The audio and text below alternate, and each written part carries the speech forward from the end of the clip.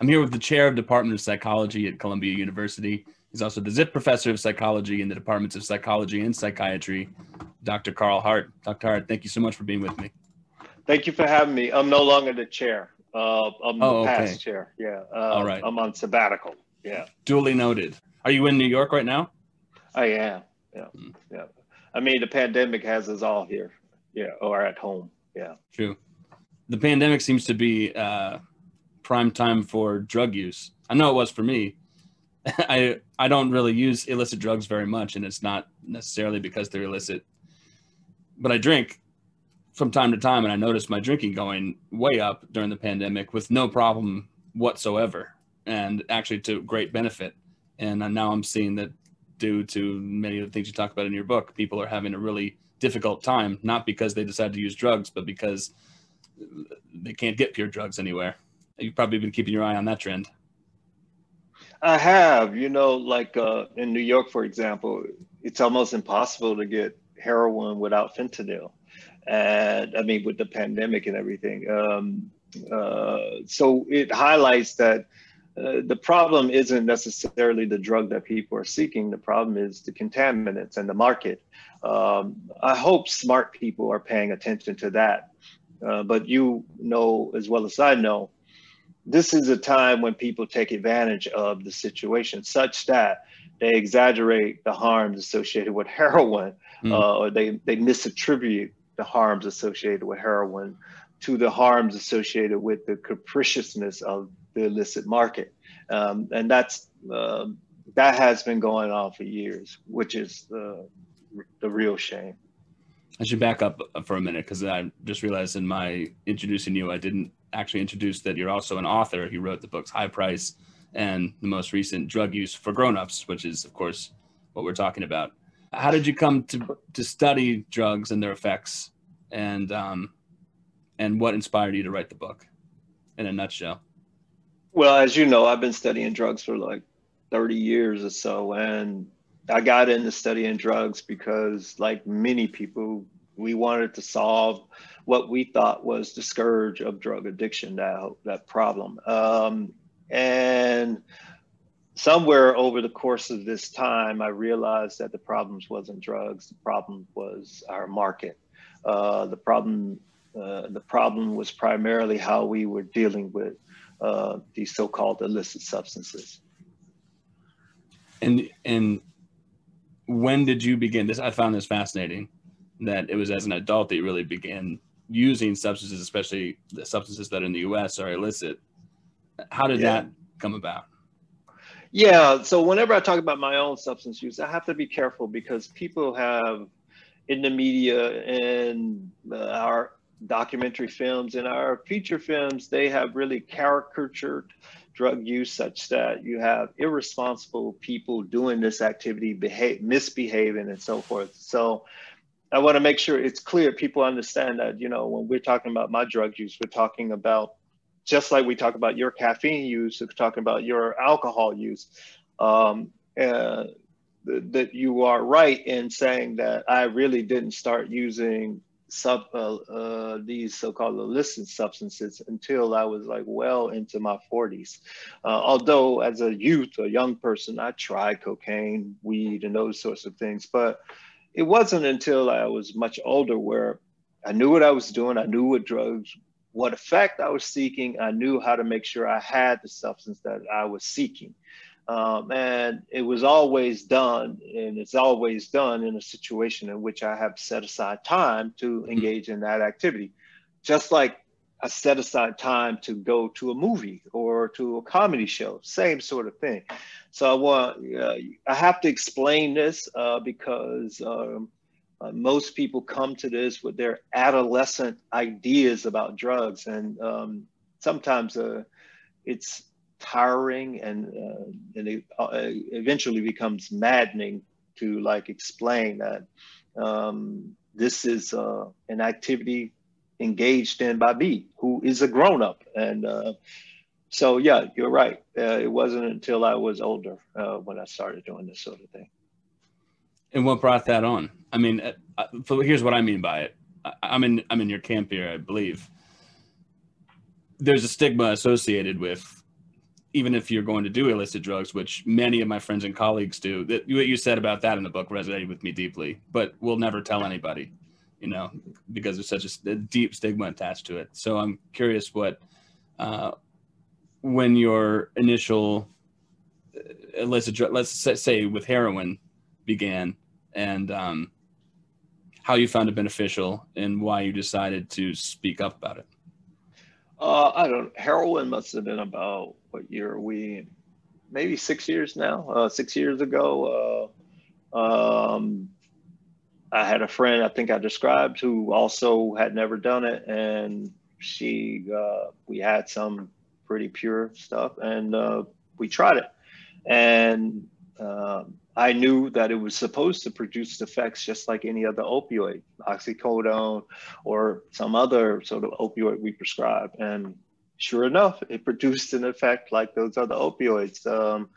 And I mean, we snorted it. And so many people think of heroin as you shoot, and I never shot a drug. I have no plans on shooting a drug, in part because the effects after snorting it are felt rapidly enough for me. There are blood vessels leading from the nose to the brain, and it gets there pretty quickly, just like shooting it, not as quick, but damn near as quick. But for me, shooting a drug, the effects dissipate too rapidly. You know, rapid onset, rapid offset. Mm-hmm.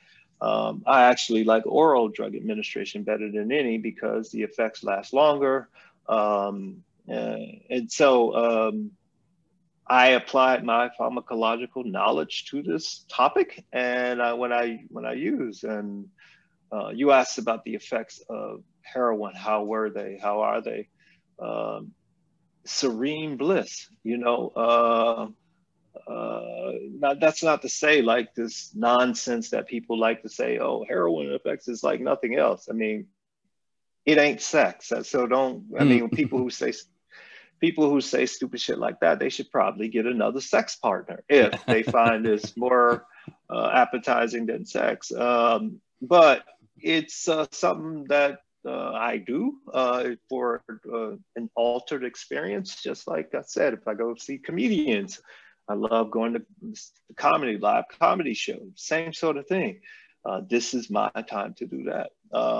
And it helps me to, whether it's heroin, whether it's MDMA, whether it's cocaine, a lot of my substance use really helps me to recalibrate and to think about being more generous and more open and more forgiving, more magnanimous, all of those things. And I like that. I like being a better person because I know I have my limitations, and my substance use forces me to think about being a better person and forces me to think about the effect or the impact of my actions on other people.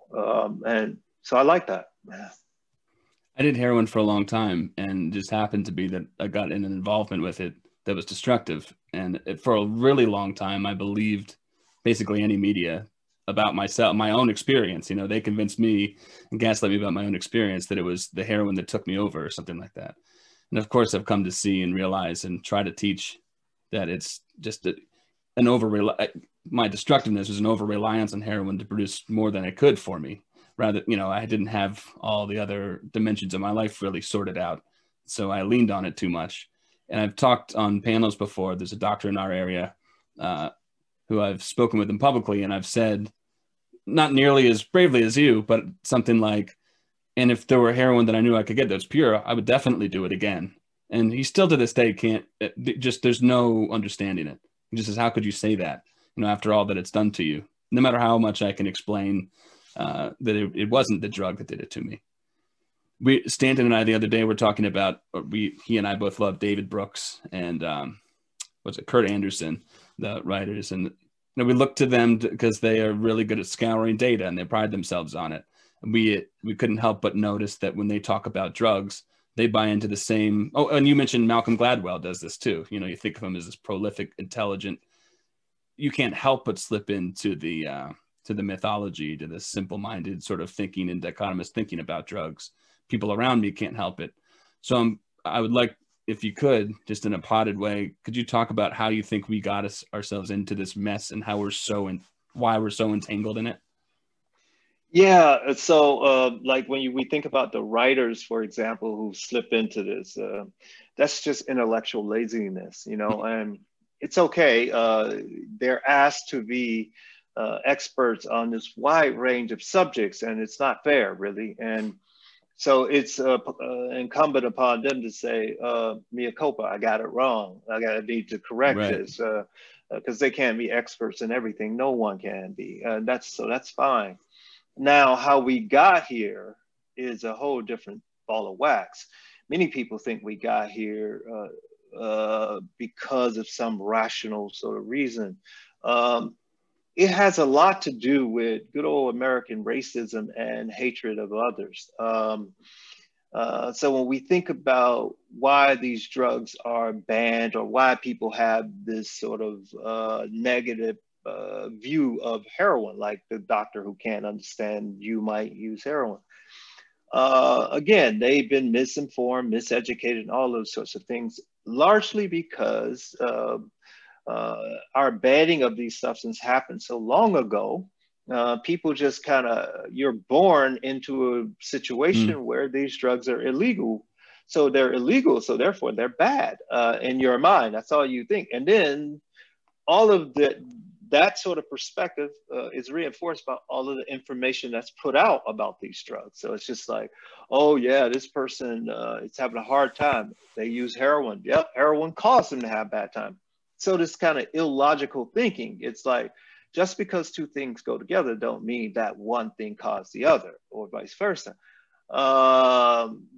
That's where knowledge of the history is helpful.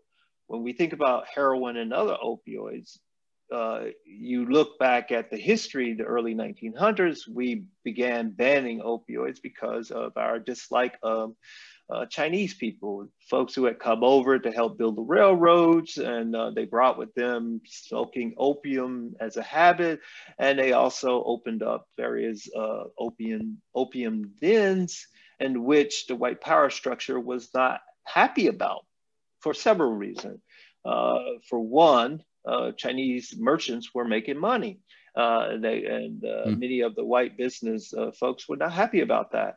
And two, a lot of the young white kids or young white people were going into these dens, and they didn't want, the power structure didn't want the intermingling of the races. And so they had to come up with ways to stop this from happening. And one way was to vilify the practice of opium smoking or even opium taking. And so that's how we really, our negative view about opium and other opioids occurred.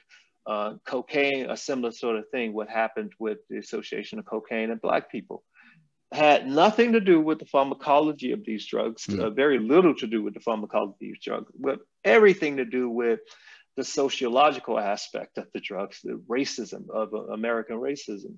So when you interrogate that history, you start to see how illogical our thinking has been around drugs. And then you start to think about, if you are a compassionate person, then you start to think about who's paying the price for this. Then you think about, well, how can I contribute to making a change in this when I know that it's built, the foundations upon which it's built are flawed. And so that's how I kind of go back and think about how we got in this mess and what to do about it. I like you do sort of a mea culpa in your own book about, in a way, you're just humble about saying, of course, I've contributed to this too. Absolutely. You know, you believe things that you were spoon fed, but then, you know, you encourage readers to do what they can wherever they are to examine their own evidence and make the impact that they can. Absolutely. I'm still making mistakes. And I will continue to, as long as you put forth an effort, you might make a mistake. And it's like, it's okay. We are human. But the real crime is like when you make a mistake and then you don't acknowledge it and you continue to do that. And so we've been making tremendous amounts of mistakes with drugs. And I'm trying to ask people to admit it and move past it so that we don't continue to force people to suffer. What do you do personally when you're confronted with, well, so like you were on Rogan the other day and I didn't catch the entire thing. Great job, by the way. But I remember him talking about his friend said, I had a buddy who started biting someone's face or whatever, because he was on PCP, and you kind of laughed it off. And you said like, well, if you can remember, you got to get, your friends are weird or something like that. You just took the focus away from the drug and just said, that's weird, Yeah. But is that how you normally get out of conversations like that? Or do you do something more active to try to change people's minds, or maybe it's context dependent? Yeah, I think it's context dependent. I don't really remember that conversation. We talked, like you said, you didn't listen to the whole thing. Yeah, it's a marathon. You have to take vacation off work to listen to the podcast. It's a long podcast. I mean, it's nice to be able to sit down and really unpack these issues, but it's long, and we talked about a lot of subjects. And I really like Joe just as a person. We vibe really well together.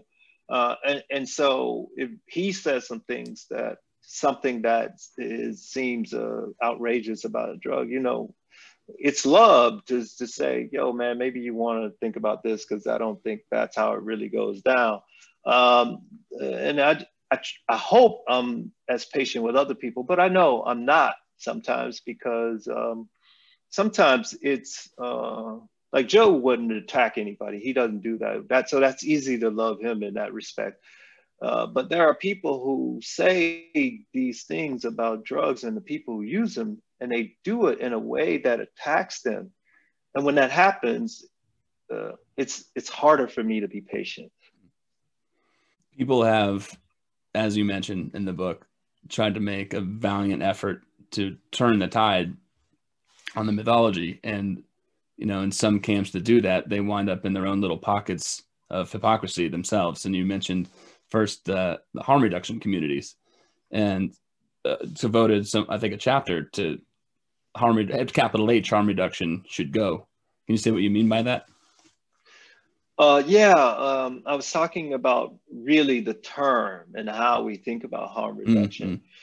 Mm-hmm. So when we think about harm reduction, we only think about drugs, right? And so if you pair harm reduction with drug use repeatedly over and over and over, it's easy for a person to get the impression that the only thing that's associated with drugs are harms. Those are the only things associated with drugs. And people who are taking drugs, the primary thing that you have to do is reduce the harms. It's like, it's exactly the opposite. The primary reason people take drugs is to enhance pleasure, for these pleasurable effects. And so I was saying that harm reduction, the term, is a stupid term, because what we're really talking about is just simple education, simple interventions, and simple sort of common knowledge. That's all we really are talking about. And so why do we have to have this term that's unique to drugs? And then that term is a negative term, harm reduction. It's like, no, it's not. That term is not complex enough. It's not nuanced enough to handle the complexities, the complexities of this grown-up concept, drug use. And instead, it keeps it in this caricatured, childish sort of view. And so in that chapter, I'm asking people to reconsider that term. So it's a reinforced sort of negative outlook on drugs again. Absolutely. You just pair it, drugs with harm, drugs, harm, drugs, harm.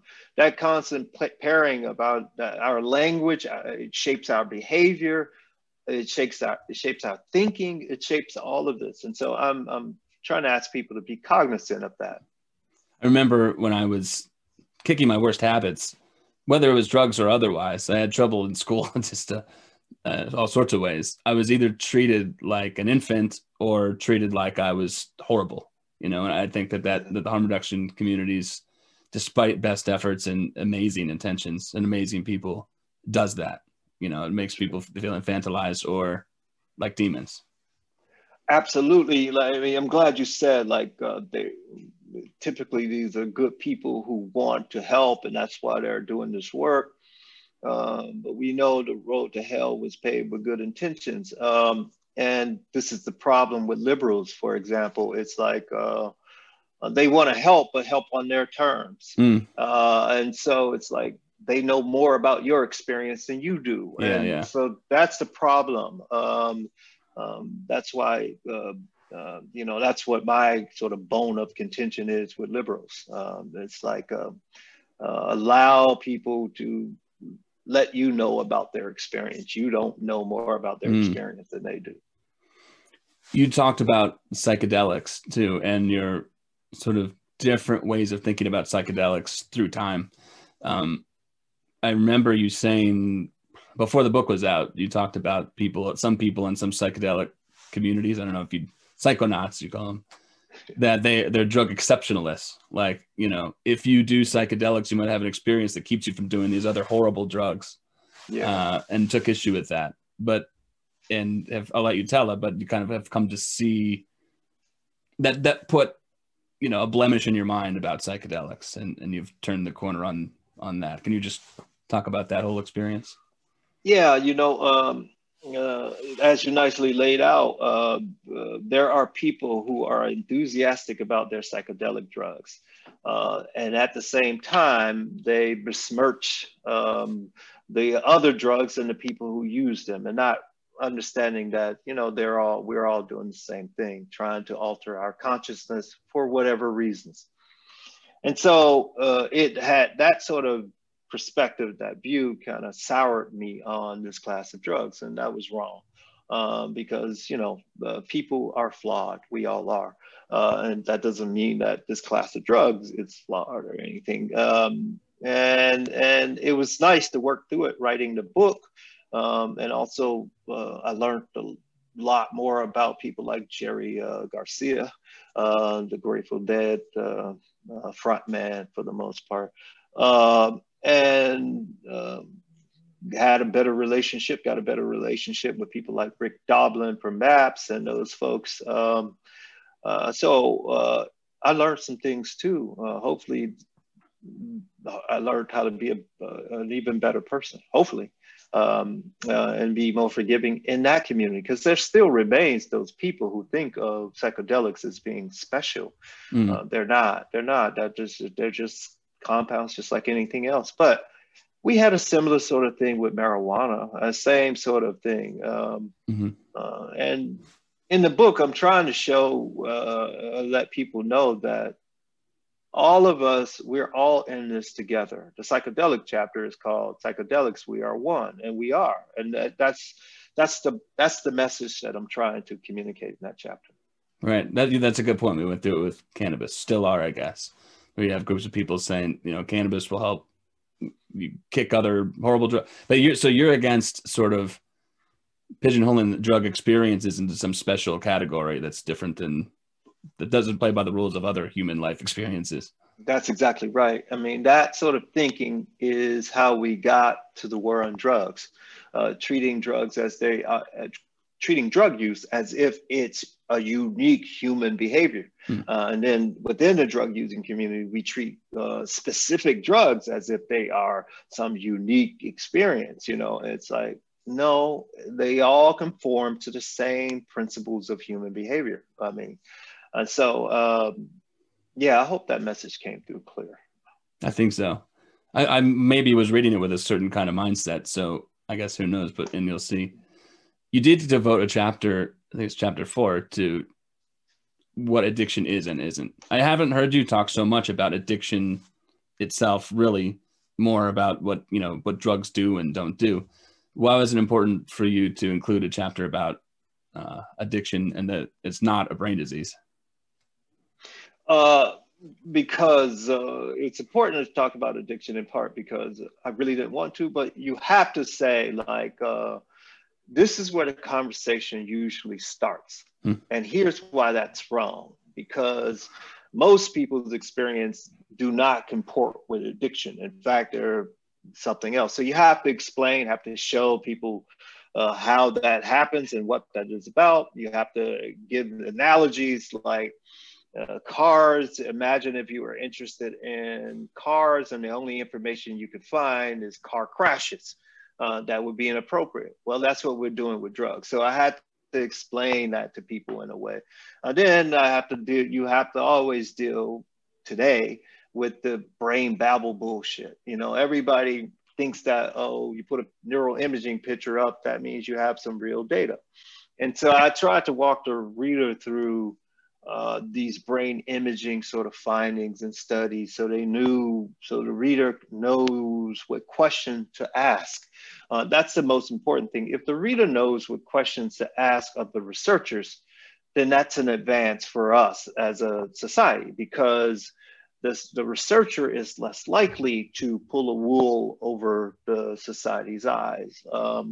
And that, as you know, continues to be done so often, so much, because, in large part, because NIDA's director, Nora Volkow, is a neural imager, and she has all this influence. And so that's where the field has gone. That's where the public goes as a result. And I wanted to let them know that they were all being gaslit. When it comes to organizations like NIDA, is there someone pulling the strings, or is it just a whole system that can't correct itself? Or I don't know, what is there foul play, I guess is my question, or is it just ignorance? Is it foul play? Wow, that's a good question. Yeah, you know what I'm saying when it comes to the neuroimaging. No, I get it. It's hard to say. No, I don't think people are intentionally like misleading people. I don't think that's happening. But I do think people are being intellectually lazy because it's beneficial. You know what I'm saying? Mm-hmm. So, mm-hmm. You know, we know that you have to get your grants, and getting your grants becomes more important than the societal good or the harm that's done to society. That's the real, I think that's the sort of wicked thing that happens. There's you know, on a personal level, I think anyone could imagine you think or believe or find out something that seems to go against the grain. You're kind of looking around you to figure out either why you're wrong or why everybody else is wrong, but it doesn't feel comfortable, as you of course know now, to be the one out front saying, you idiot, you know, you guys all have it wrong. You have to listen to what I just found out or what I believe. What makes you, how did you decide that you would do that? I mean, is it just a devotion to honesty above all else? I guess what I'm saying is so few people do what you're doing, even though they could. It's almost easy to understand why people don't do what you're doing. It's harder maybe to understand why you are. Well, like you said earlier, it's like it's a context dependent kind of thing. And it's context dependent, you know, like remember that in terms of science and drug abuse science, most of the researchers are white. I'm Black, meaning that I have family members, children, relatives who are negatively impacted by what we're currently doing in terms of the war on drugs. So I have to go home and I have to see this sort of stuff, the waste, the carnage that has occurred as a result of our war on drugs. And I have to think about, what role do I play as a science? What role does my science play in perpetuating that carnage, that damage, that harm? And so I'm forced to look at it, whereas other people aren't forced to look at it. And so when you're really forced to look at it up close and personal, it increases your motivation to do things differently. I remember reading David Sheff's Beautiful Boy and thinking, that's nice. You know, it's a good story, but when we're talking about, it was just another story, another sort of exaggerated. I mean, I'm sure that the things that happened in his life happened, but most of the people we're dealing with aren't beautiful boys, you know, or people in that situation with a lot of wealth, a lot of ways to fall down and pick themselves back up. A lot of people that we're talking about who are most devastated by, I guess, the war on drugs, you might say, are people that maybe someone who would write that book doesn't have to, as you mentioned, surround themselves with contextual, communities that they're not contextualized in. I'm Yeah. learning that slowly. Also, Chef, I don't know what he knows about methamphetamine, but some of the characterization was just wrong. And, Yeah. that sort of stuff does more harm. And, and I really have little patience for that kind of writing because they don't bother to even look at the scientific literature or any literature that to support what they say, besides some popular notion. And so, yeah, I have nothing but contempt for that sort of stuff. Yeah. I remember you talking about Dr. Drew, and that's a different story because he's sort of thriving on people's suffering rather than over-reporting on their own suffering. But I feel like that's on that spectrum. Absolutely. There are a lot of people out here benefiting their benefit is predicated upon people's suffering. Dr. Drew is just one of many. Yeah. One of our attorneys here, we were pushing for safe consumption sites in Burlington, Vermont. And the U.S. attorney for Vermont wouldn't have it. She said, I'll arrest, if whatever happens, I'll arrest everybody that goes into that place and leaves the place. And she and this person who went to jail, she arrested and went to jail. He came out of it, wrote the story about how drugs took him over. And I see it in people like this where they say this gives them an identity. You can't, like you say, you can't go wrong telling that story when, it's a risk to tell the truth. And it's an investment. Yes.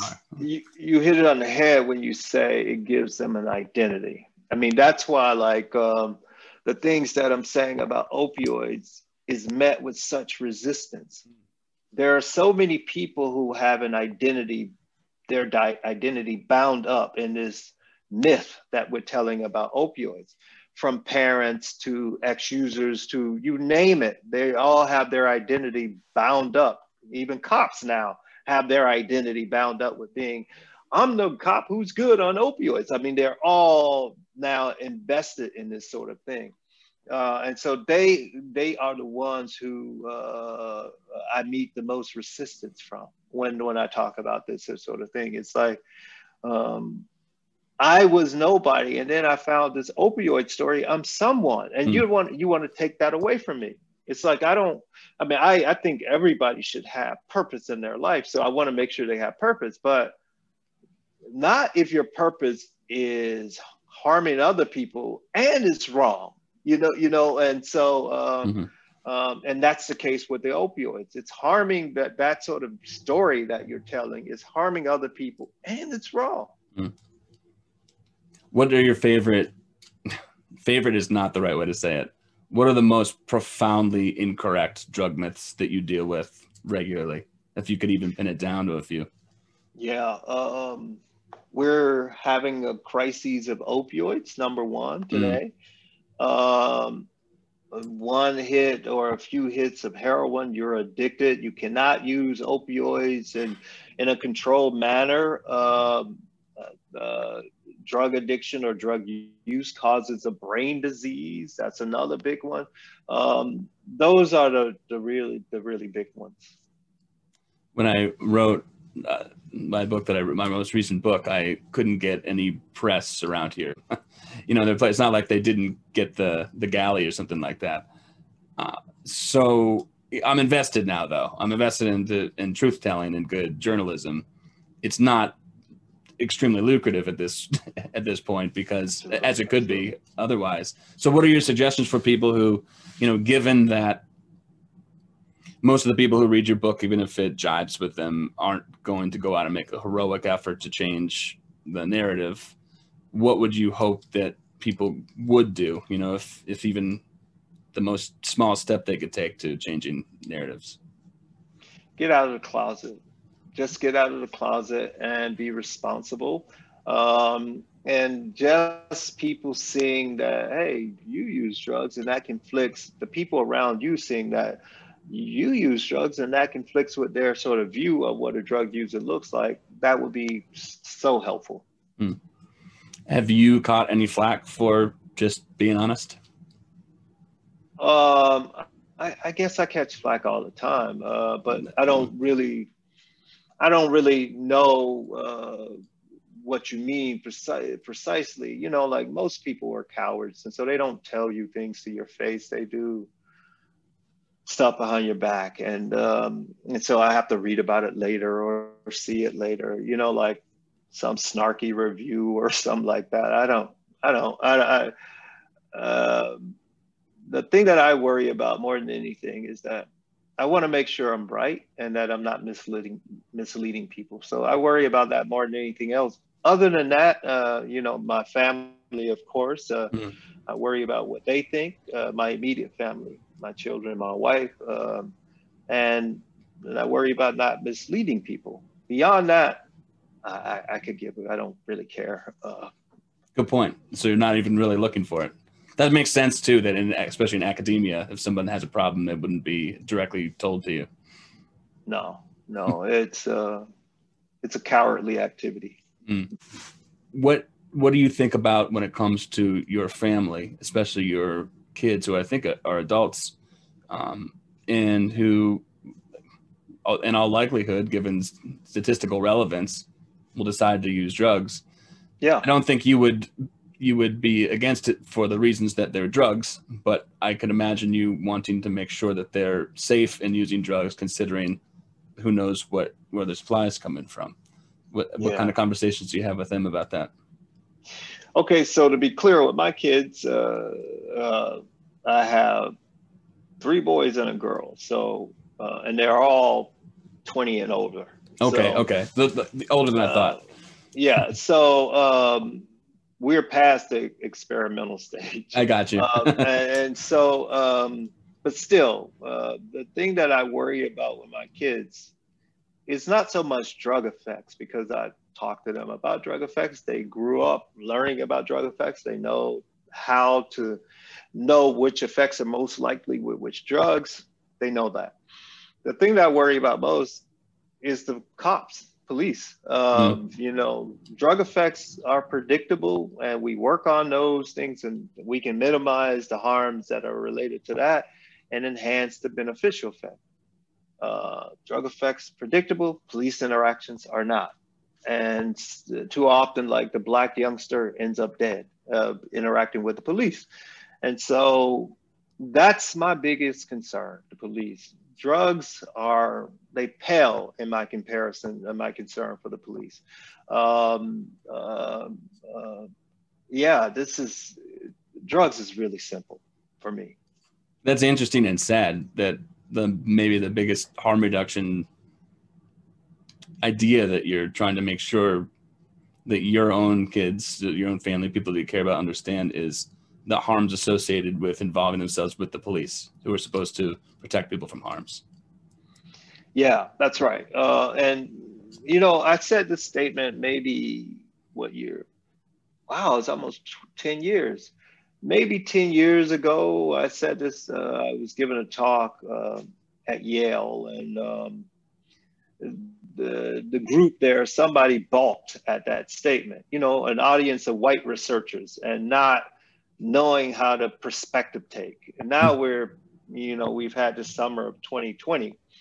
People kind of understand it now. In fact, I got disinvited from a talk at the University of Central Florida for making that remark and writing an op-ed in the Washington Post, and they disinvited me from speaking because of that remark. You know, and so you used to be like, talk about tone deafness of some in white America. That's the most insulting thing. It's like, you're No going to kidding. tell me about my experience as a black parent now. But again, that's kind of like liberalism too. Yeah, Liberals kind of think that too. And so, yeah. yeah. There's no party that's winning the conversation on responsible drug taking right now. That's Absolutely not. You know, absolutely not. I mean, both parties have agreed to kind of take drugs as off of the table. It's like we both will have the same position on that, and so that's not an issue that's up for grabs here. my perspective is that reviews that I've seen of your recent book, Drug Use for Grownups, have been sympathetic, but can't all the way understand what you're doing. Yeah, Including the Times piece. I'm curious as to know if you think anyone got it right. the NPR piece. Oh, I didn't. So maybe I didn't see the NPR or hear the NPR piece. So The NPR I'm piece. talking out of school. Yeah, the NPR piece was outstanding, and Okay. It hit it on the mark. It hit the mark perfectly. The Times piece was petty. The person who wrote the Times piece, I had some interactions with her, and she had written a book, I think, on amphetamines and vilifying amphetamines for her problems or something like that. And so it's okay. I mean, that's how the goal is, to get in the Times and then let the reader read the book. That's true. Yeah. Their own decision. Yeah. And so the interesting point is that if a reviewer had any quibbles, it was never fact-based, or the review would never challenge what the evidence is. It's never based on the evidence. It's always based on this feeling that I have about my view about heroin. It conflicts with my view about heroin. You know, this isn't about your view about heroin. It's about the evidence. And so there was never any sort of a quibble with the evidence. It's only this uncomfortable feeling that the reviewer might have had. And as long as my evidence is tight and we're dealing with the evidence, I'm good. So when I started writing and working with Peel, the first thing he said was, first of all, I'm not a great role model. You know, you've got some people skills, so you should use those. And second, he said, don't expect to make new friends, you know, doing this shit. And do you feel that way? Like, are there people who you think get it and you can count on and rely on, who are in this with you? Or do you feel kind of, I mean, are you isolated and a lone person talking in this way? It's pretty lonely, but one of the things that's really nice is that younger people are open to it, and these ideas will be here for them when they will be born into these ideas, and they'll use these ideas to shape their society as they see fit. When I'm no longer here, that's cool. In the meantime, I have my psychoactive substances. I have my significant other. I have my, friends that are not in this field, and we do our thing. And so that's cool. That's a great life, actually. And this is a selfish question, just because I'm curious. Did people like Stanton, I can't think of who might have come before, have an effect on the work you do, or did you reach? I see it in my mind because I found out about you and him and other researchers at the same time. I think of you in the same category. I'm curious whether you put yourself in that category or if this is like independently reached conclusions. Stanton has been out here. I remember in graduate school, I was teaching a course, drugs and behavior. And whenever I wanted to present a contrarian perspective, I go read Stanton. And he was the only one that I recall in the 90s asking us to question this notion that heroin was so dangerous. I don't recall anyone else having that position. Doesn't mean that they weren't out there. I just don't recall it. Mm. And so that was certainly influential to me, that sort of thinking. The field that I was in was like animal neuroscience, and everybody thought the same. Dopamine, dopamine, dopamine, dopamine. And there was no sort of thinking outside of the box. Everybody wanted to be these few guys who were doing the animal studies, and it was none of those guys actually had any drug using experiences themselves. They wouldn't know a drug user if they were sleeping with one, and so it took me years to really know that, but I know now based on the nonsense that they were writing and that they're currently writing. Stanton was certainly helpful, but those guys were helpful in helping me understand the neurobiology, and so I can take apart that nonsense at that level. But when it comes to like having people get out of the closet and also really having the definitive understanding of drug use, that happened as a result of traveling around the world and seeing what other people were doing, and also being free to use in places that were decriminalized and that sort of stuff. That has had like a huge impact on how I think. Well, thank you. I look up to the work you do, and I know that people reading are going to realize how difficult it is to speak honestly. How often, maybe if anything else, if nothing else, that people think, wow, it's so frequently in my day that I sort of tell these lies to protect myself, or don't tell the truth to protect myself. And you put it very clearly that affects others more than we know. And so thank you. Thanks for your work, and thanks for the book, and best of luck on it. Zach, thank you, man. And you know, you got my info. So if I can be of any help, please reach out, because I really dig what you're doing. I really dig your enthusiasm. And also, I really dig that you're working with Stanton. You continue to work with Stanton. You know, he's been alone for many years, and that shapes how we are. And so sometimes negatively, I know the feeling. And so thank you for working with him, because he's important here.